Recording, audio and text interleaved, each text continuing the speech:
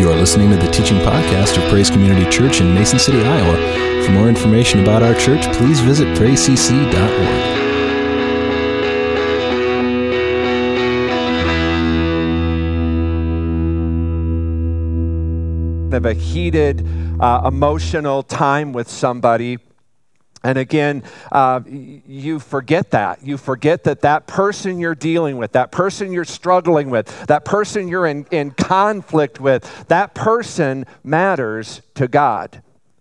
Especially right now as we're kind of witnessing the emotions on display with the potential of the Roe v. Wade being overturned by the United States Supreme Court. Again, it is so easy for the pro-choice crowd to villainize the pro-life crowd and vice versa. It's easy for those of us that maybe find ourselves in the pro-life crowd to forget that those who favor abortion, even in its most extreme forms, are still people who matter to God. And that truth often gets lost in the heat of the debate, in the heat of the battle, especially where matters like life hang in the balance, or people who perceive a sacred right is being taken from them. It's really just tempting, and it's really easy to just want to go for the jugular, to win the battle, to win the fight, to be right. And yet, no matter how vulgar, no matter how vile, no matter how reprehensible the person, their actions, their behavior are, whichever side of the issue that you may find them on, they matter to God. And it's our responsibility, it's our mandate, it's our mission as Christians, as the church of Jesus Christ. It is on us to bring the message of forgiveness. It is on us to bring the message of God's grace, of His mercy, of His goodness, the message of the work of the cross, the message of reconciliation to the lost, regardless of how lost they may be. Like I said several weeks ago, peacemaking is very, very easy until you have to do it, right? It's one thing to talk about being at peace with difficult people, but it's an entirely different thing when you are in the midst of a difficult, heated, emotional confrontation. Am I right? Yeah. We're working our way through a series of messages on ways to really kind of be at peace with other people, especially when maybe those people that we're surrounded by are difficult, maybe even toxic people, or maybe they're family members. And specifically, we've been kind of focusing on some ways to kind of successfully navigate those relationships, whether they're in the workplace, whether they're in our family, our neighborhood, or maybe even right here within our church family. And which, again, all of us have encountered in the past. We're going to encounter difficult, toxic relationships in the future. Some of you may even be in the midst of one right now. Last time we talked about the most effective key to overcoming toxic, difficult people is really found in the power of prayer. Because it's through prayer, it's in that relationship with God, it's in that dialogue of God as He's renewing our hearts and our minds, that God gives us the strength, He gives us the wisdom, the discernment, the love, the power, and the ability to apply and to walk out this thing in a way that honors Him and it honors the people that we're dealing with. And this is so important because as the saying goes, you can pick your friends, but you're stuck with your family, right? And when a friendship or a coworker relationship goes awry, you can usually kind of minimize your contact with that person. But when it's a family member, especially maybe in your immediate family, avoidance becomes much more difficult. So there just are some relationships in our lives that we just really need to work harder at in working out. Now, before we go into these prayers, let me just kind of share with you some sources, places that have the potential to turn a person toxic. How does a healthy person go from becoming healthy to becoming unhealthy? How does a normal person become somebody who's damaging and poisoning others around them? The number one cause of toxicity is envy and jealousy. Envy and jealousy, it will rob your spirit of joy and peace. Envy and jealousy, it's like taking cancer into your heart. When you see somebody, whether that's a friend, a family member, a coworker, a neighbor, and suddenly they're succeeding and you're not, it's very easy to just kind of get envious and jealous because you have opened the door to toxicity, and you just need to be aware of that. Because the moment you allow envy and jealousy into your heart, the seeds of toxicity have been planted. And those seeds will take root, and they will begin to grow, and they will begin to produce fruit. And that fruit will be toxicity in your relationships. And those relationships will begin to break down, and they will begin to become unhealthy. When somebody makes more money than you do, or they get a raise and a promotion at work, and you didn't. Somebody gets married, and you want to be married. Somebody has a baby, and you've been longing to be a mom. And you thought it should have been you. Again, you open the door.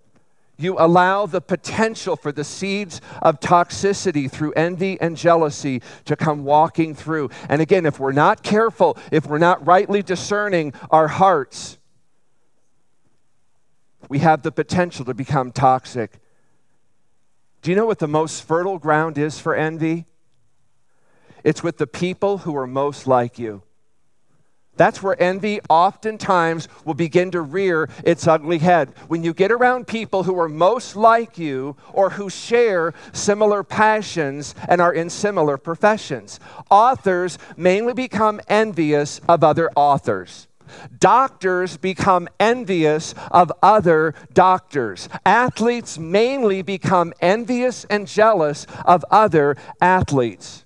I see this all the time when I get around other pastors. If you've ever been in a group of pastors, it's just inevitable as you're going around the room and meeting other pastors, the question will come up, how big is your church? It does. It's amazing. Sometimes it's the first question that'll come out of a pastor's mouth after they've asked for your name. How big is your church? Because again, largely pastors kind of gauge their success based upon how big their church is. So oftentimes we kind of want to see, am I more successful than you? And again, it all kind of comes out of that we share a common passion. We're in a similar profession. So whenever I get around other pastors, I'm always kind of on guard for that. I know that is a fertile ground for envy and jealousy to begin to take root. Now, what's also true is the opposite. An author will usually not develop envy or jealousy toward a plumber. Now, not because they don't like plumbers, but it's just not a similar passion or profession that they share. Okay? A pastor will not be envious of an athlete, especially if that pastor doesn't aspire to become an athlete or care about athletics. Okay? It's just not an area that you have any interest. It's not an area that you want to excel in.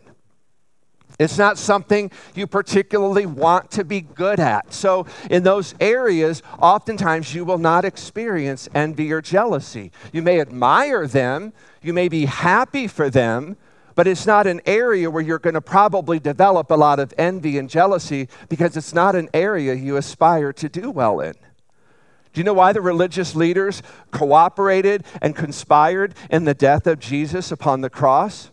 Look at what Mark chapter 15 verse 10 says. For he, Pilate, realized by now that the leading priest had arrested Jesus out of what? Envy. The Pharisees, they were envious of all that Jesus was doing. They were jealous of the crowd's response to him, and that envy produced toxicity in them, and that toxicity led to them wanting to conspire to murder Jesus. So beware when you start to feel jealous and envy towards others. You're opening the door to toxicity in those relationships. That's number one. Number two source of toxicity, and the reason people become toxic, is money. Next to envy, money has made more people toxic than anything else. And a lot of us know money, it has the power to destroy relationships, marriages, families, and friendships. Think back how many people have won like huge sums of money in a lottery, and then like 3 or 4 years later, their life is a complete mess. How many children are resentful and bitter towards their parents because mom and dad were more interested in the almighty dollar than being there for their kids? Money has the potential to create toxicity if we're not careful. Now, Jesus was a very generous person, but we also know money had no hold over him. As a matter of fact, the Pharisees could not stand the fact that Jesus had no interest in having a lot of money. In Luke 16, Jesus is telling the parable of the shrewd manager. And in verse 13 concludes the parable by saying, "No one can serve two masters, for you will hate the one and love the other. You will be devoted to one and despise the other." He says you cannot serve both God and money. What did the Pharisees do with that? Look at the next verse. The Pharisees, who dearly loved their money, heard all of this and scoffed. They mocked Jesus. The Pharisees loved money and they used people, whereas Jesus loved people and he used money. When you start loving money more than people, you're on the road to becoming toxic. Ecclesiastes 7:7 warns, he says, even wise people are fools if they let money change their thinking. So you just need to be aware of the power and the influence of money and the potential it carries to make you toxic in relationships. The third source that causes people to go toxic is bitterness. Hebrews 12:15 says this, look after each other. Now just stop and I want you to focus on those 4 words. Look after each other. What does that imply? What does that imply? Am I in this alone? Is this just about me? No. Look after each other.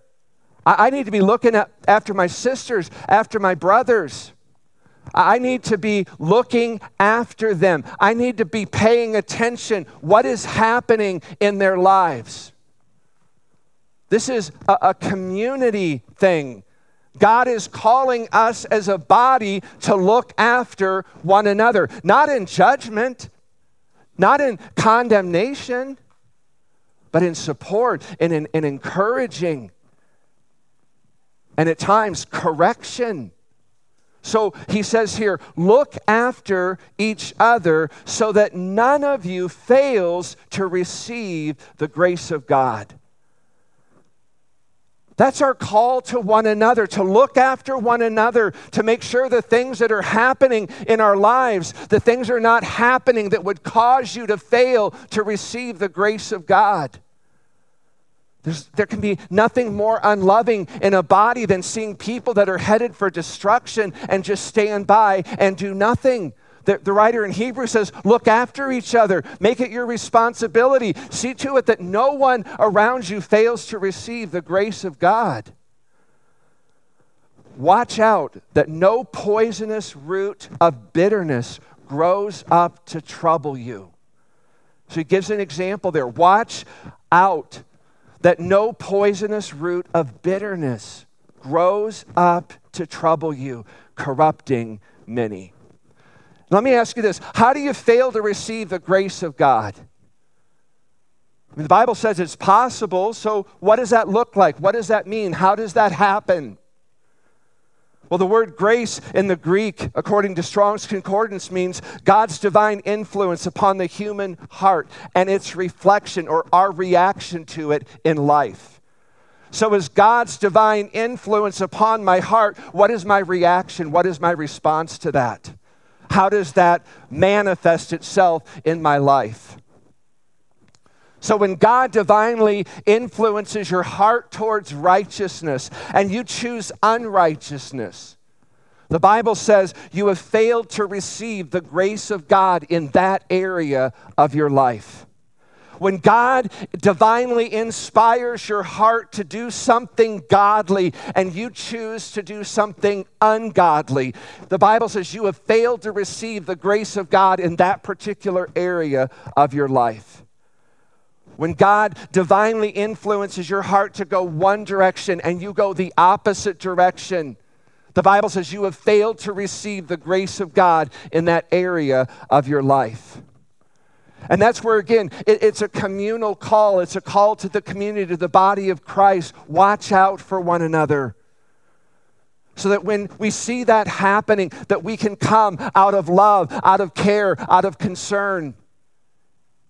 If we have to rebuke or bring correction, we want to do that in gentleness. We want to do that in love. We want to do that in kindness. We want to do that to them the way we would want them to do that to us. And here's the thing, when you fail to receive the grace of God, you'll also fail to receive the benefits and the blessings of God. Because you did not respond to His divine influence upon your heart. And whenever that happens, the door to bitterness toward God and towards others begins to open wide.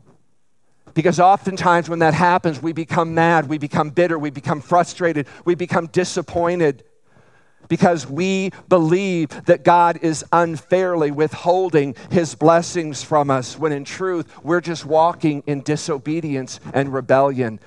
We want to blame God rather than take inventory of our own lives, our own heart, our own decisions. You may see other Christians who are being blessed and they're being rewarded by God who have not failed the grace of God. And because you have failed the grace of God, maybe through rebellion or disobedience, there just springs up in us this potential, this root of bitterness can begin to take hold in us towards others and towards God. So envy and jealousy, money and bitterness are three of the primary sources for toxicity in our lives. And the antidote, the solution for that toxicity, especially in those close relationships with other people and family, are 4 prayers that you can begin to pray. And we started talking about this a couple of weeks ago. And again, we're just in those prayers, we're asking God to come into this situation. We're asking God to come into this relationship where we're experiencing difficulty and toxicity. We're asking God to come in, and God, would you just please begin to move? And the first prayer I gave you a couple of weeks ago was, God, enable me, empower me to forgive that person. Now, this is the number one prayer because this is where it's always got to start.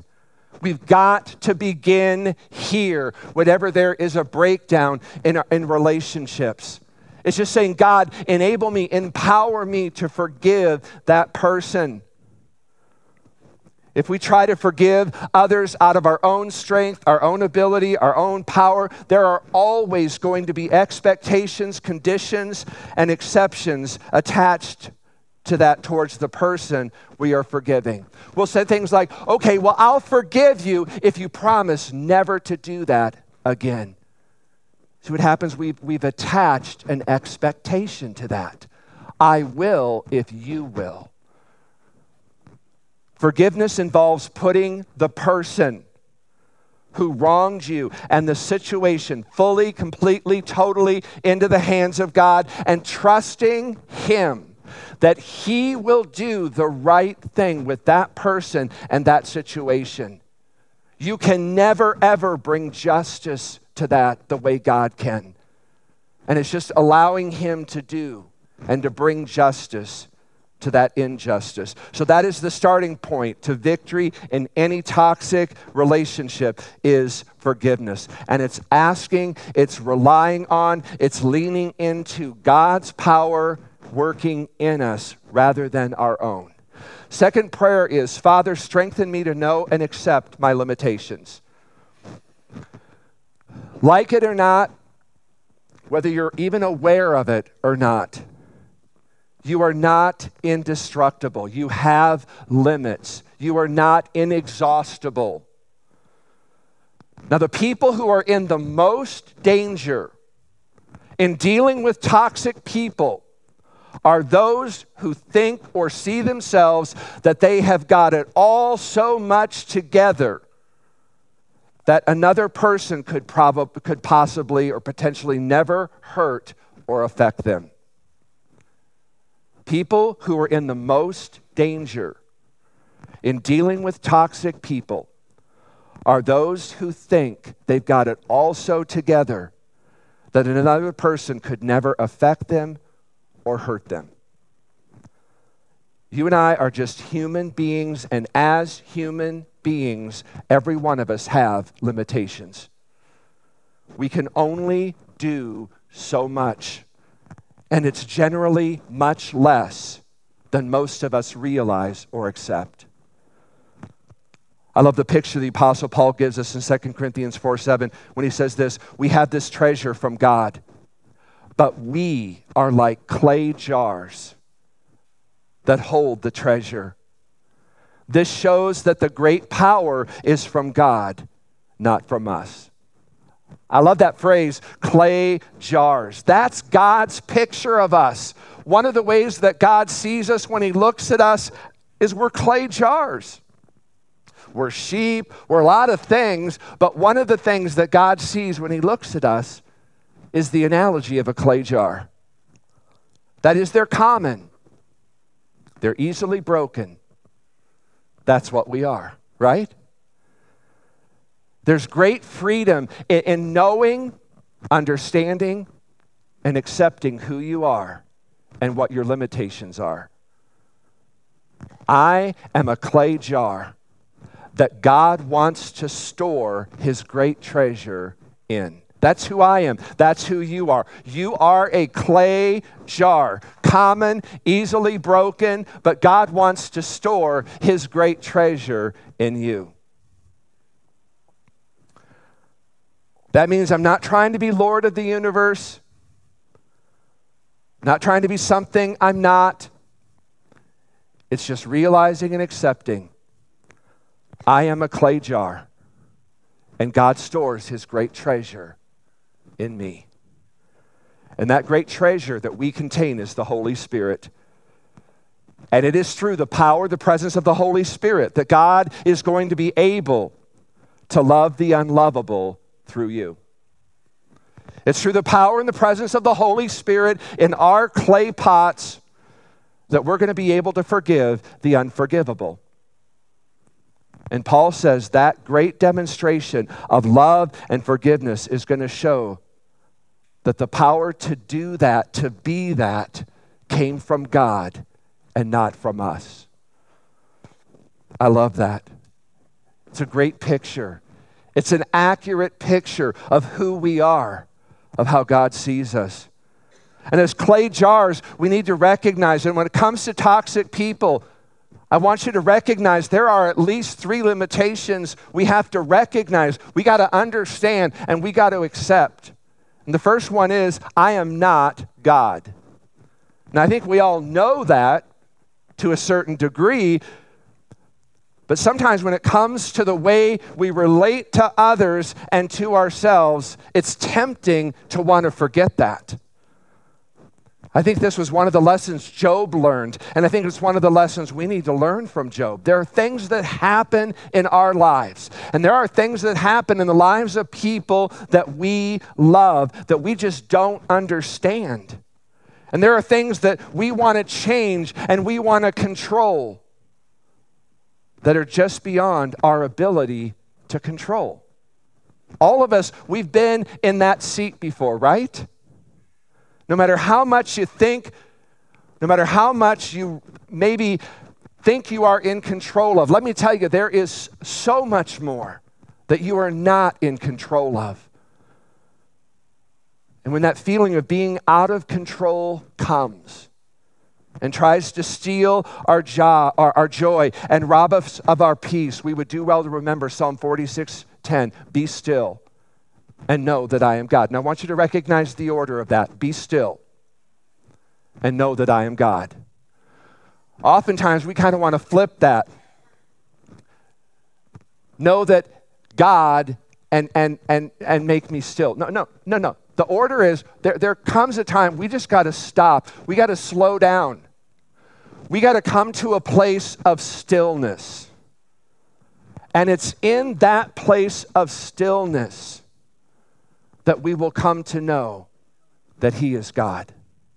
See, again, for me and for many of us, I mean, we've got so much chaos and our lives are so hectic and we're scattered and we're trying to figure God out in our lives. We're trying to figure God out in other lives. And as a pastor, you just feel like you owe everybody an explanation for everything that God is doing or that God has allowed. Especially when their hopes or their expectations of God were on something completely different. And it's just learning to accept and to understand and to recognize my limitations as a clay pot and as a human being. And it's just to come to that place of stillness and know that He is God, or as David said, to know that the Lord is my shepherd. I shall not be in want. He causes me to lie down in green pastures. I love what Hebrews 4:11 says. It says, so let us do our best to enter that rest. But if we disobey God as the people of Israel did, we will fall. I believe that place of rest begins with our just coming before God and just becoming still in His presence. Acknowledging you are God, I am not. You are in control, I am not. You are the healer, I am not. You are the repairer of the breach, as Isaiah 58:12 proclaims, and I am not. You are the restorer of paths, I am not. You are the treasure, I am the container. I am the clay pot. That's the first limitation. Second limitation that we've got to accept and understand when it comes to dealing with toxic people is I cannot force someone else to change their behavior or their thoughts. It is so tempting, isn't it, to want to get into people's faces on controversial issues. I mean, I've seen this the last couple of days as people, the pro-life people, want to get in the face of the pro-choice people, and the pro-choice people want to get in the face of the pro-life people, and they just want to go at it. And we do that because we really think we're going to make a difference. We're going to say something that's just going to turn the key for them. Rarely do I ever see that happen. Matter of fact, I can't recall ever seeing a video where two people are going at it on a controversial issue and one person steps back and says, I never thought about that. You're right. I'm wrong. Never seen that. For all the videos out there, you would think somebody would capture a magical moment like that, and no one has. And I believe no one has because it really often or really rarely ever happens.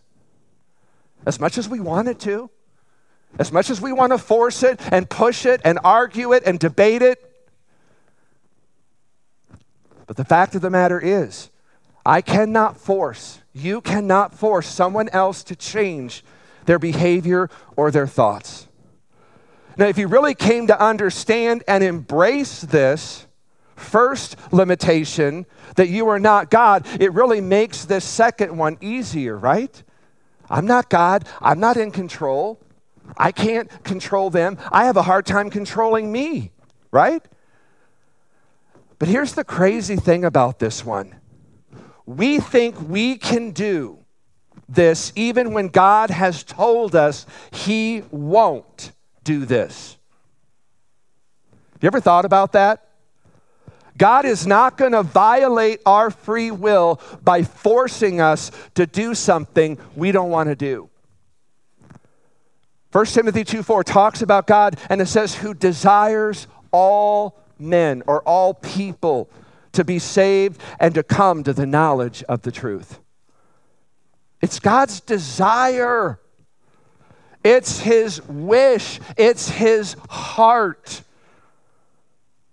It's his hope that everyone will be saved. Everyone will come to the knowledge of the truth. He doesn't force it. He doesn't say whether you like it or not, you're going to be born again. Rather, he desires. It's his hope. It's his wish. And this approach of God is not just limited to salvation, but it really extends to all areas of life and godliness. God doesn't relate to us in a way where he forces us to change our behavior or our mind. He won't do that. But somehow we think we can or should. Like I said many times, sometimes you can help people more than they want to be helped. There are times where you just have to make your case, do it in love, be as gentle and as kind as you can be, and then accept their response or their decision, even if it isn't the one you hoped for. Even Jesus understood this. Remember in Luke 15, the story of the prodigal son. The prodigal son returns, and the father, who represents God in the story, throws this massive party. That which was lost is found. That which is dead is now alive. And the father is rejoicing and he's happy and he wants to share that happiness with all of his friends and neighbors. So he invites them all to come over and he throws this huge party for his prodigal son. He's lost, but now he's home. And it says the older son is kind of out at a distance and he hears all of the noise and the ruckus and the celebration and the music and the cheering and the clapping. He hears it all and he goes in to his father and he says, "What's going on?" And you know the story, the son becomes very angry. "You have never thrown a party for me," he says. And the father says, "Everything I have has always been yours. You've never asked." And so the father, he pleads, he entreats him, "Come and celebrate. Your lost brother is now found. That which we mourned is dead, is alive. Come and celebrate with us." But Jesus ends the parable without telling us what the older son decided to do. Have you ever noticed that about that parable? He pleads, he makes the invitation, but we don't know what he did with that. And the point is, God brings us to a point of many decisions in our lives. And then he kind of just steps back and he honors and respects our choices, even if it's not the one he hoped we would make. The same must be true of us. We cannot force people. We cannot coerce people into changing their minds or their behavior. Third limitation we have to accept and understand when it comes to dealing with toxic people is you have weaknesses. Every one of us in this room, me included, we all have weaknesses. We all have strengths. We all have weaknesses. Some of the weaknesses mean there are certain ways of relating to people that you've got to watch for because it has the potential of becoming toxic to us in our relationships. And if we get involved in that, it's going to send us down the wrong road. I mean, parents teach this to their kids all the time, don't we? Don't hang around with certain people because they're going to influence you in wrong ways. 1 Corinthians 15:33 confirms this. Bad company corrupts good character. How many of us get around people who start gossiping, and before long, we're kind of just sucked into it, and we're telling them everything we know. We're dishing out all the information we know on that subject. If that's a certain weakness for you, then you have to know that. And when that starts happening, you just got to distance yourself. You got to get yourself out of that situation so that you don't get drugged along with it. I have toxic family members who get even more toxic when they drink alcohol. Before long, they had little, if any, control over what's coming out of their mouths, adding to the toxicity. When our kids were growing up, there just came a line. I won't go into the detail of the line, but there just came a line where I said, no more. And we had a lot of people in our family that were drinkers, and when they started drinking, things just went toxic quickly. And so there was an incident that happened, and I just simply sent my family an email, and I said, we will no longer be participating in family events where alcohol is present. If you want to drink and you want to get all crazy and you want to do stupid things, that's fine. I'm not going to put me and my family in that environment anymore. And that was the end of it. We would go to family events where there was no drinking. And if there was, we simply got our family in the car and we left.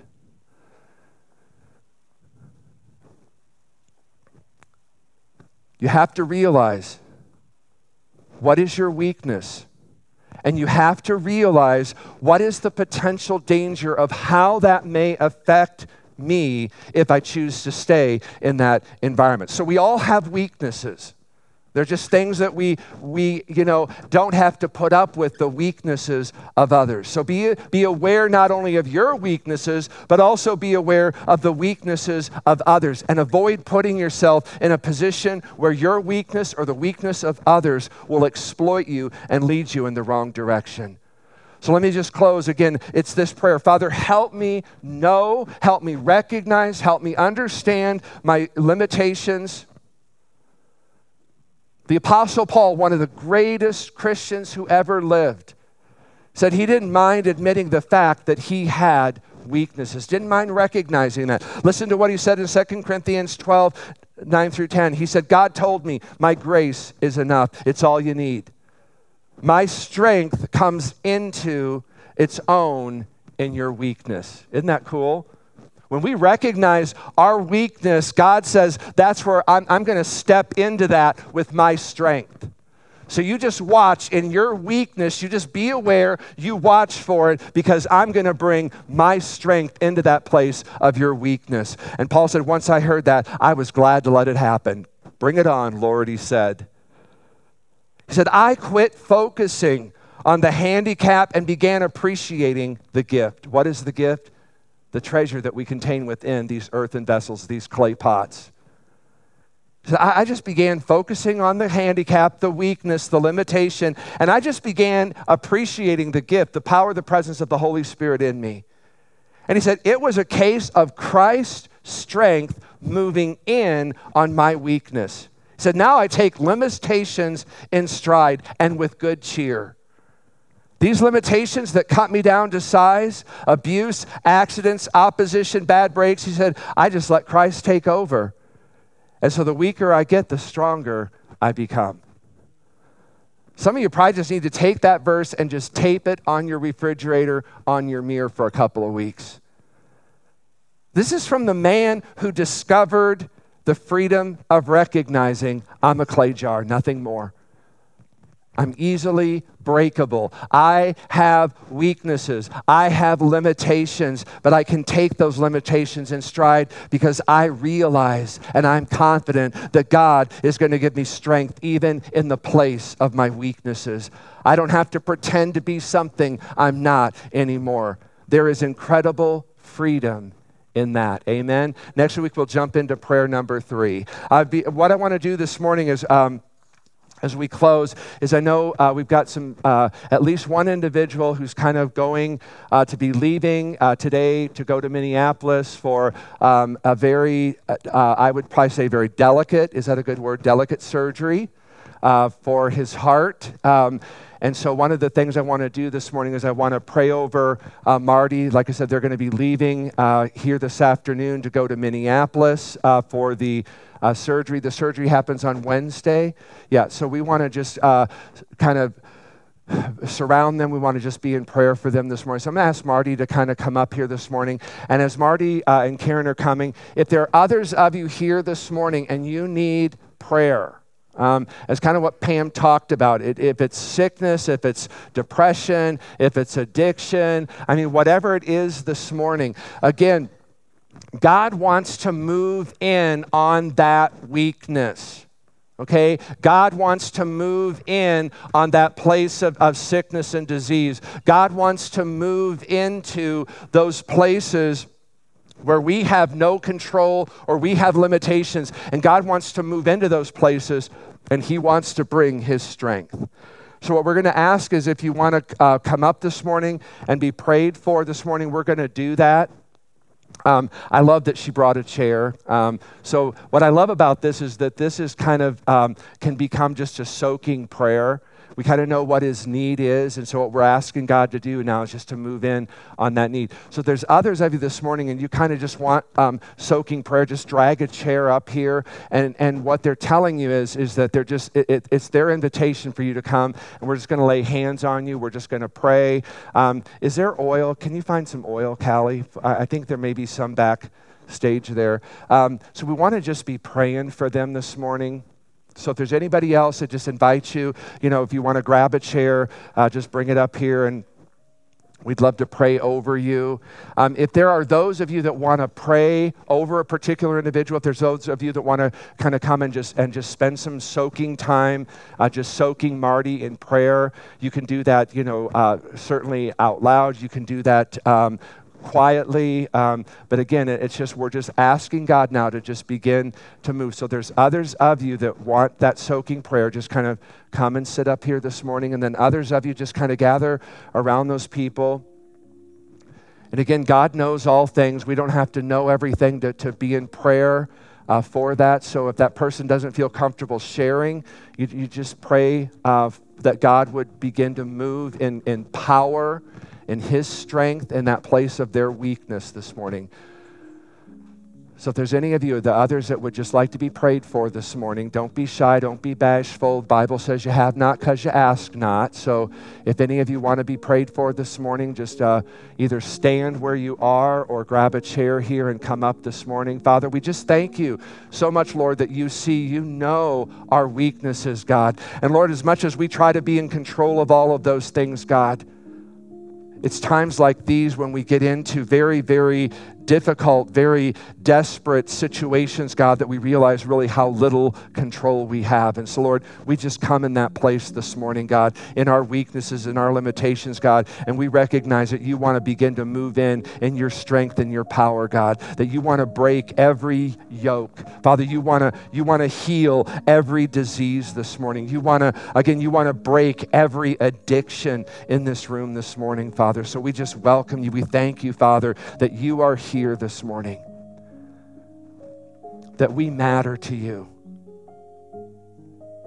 No matter how lost, no matter how overwhelmed we may feel in the situation, God, no matter how much we may be responsible for the mess that we're in, that God, you don't hold that against us. But it's in that place of repentance. It's in that place of just coming to you, God, recognizing that you are God. Nothing is impossible with you, that you can do all things. Things that seem impossible to us, things that seem overwhelming, God, that it's possible with you.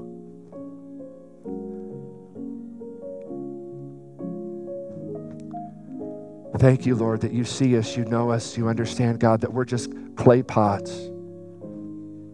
But Father, we thank you, Lord, that you have given us this great treasure to contain, the treasure of your Holy Spirit. God, we just pray, Lord, your Holy Spirit would rise up. That your Holy Spirit would just rise up in us this morning. That, God, we would begin to feel a strength and a power that's not of our own. That, God, we would begin to feel the healing manifesting in our bodies, God, that we would feel the chains breaking off this morning. God, that we would begin to feel hope, that we would begin to feel peace, that peace that passes understanding. Father, I break off any condemnation. Father, we break off any guilt, any fear. Father, we break off any anxiety, Father, especially, I just pray that over Marty right now, Father God. We break off any fear. We break off any worry, any doubt.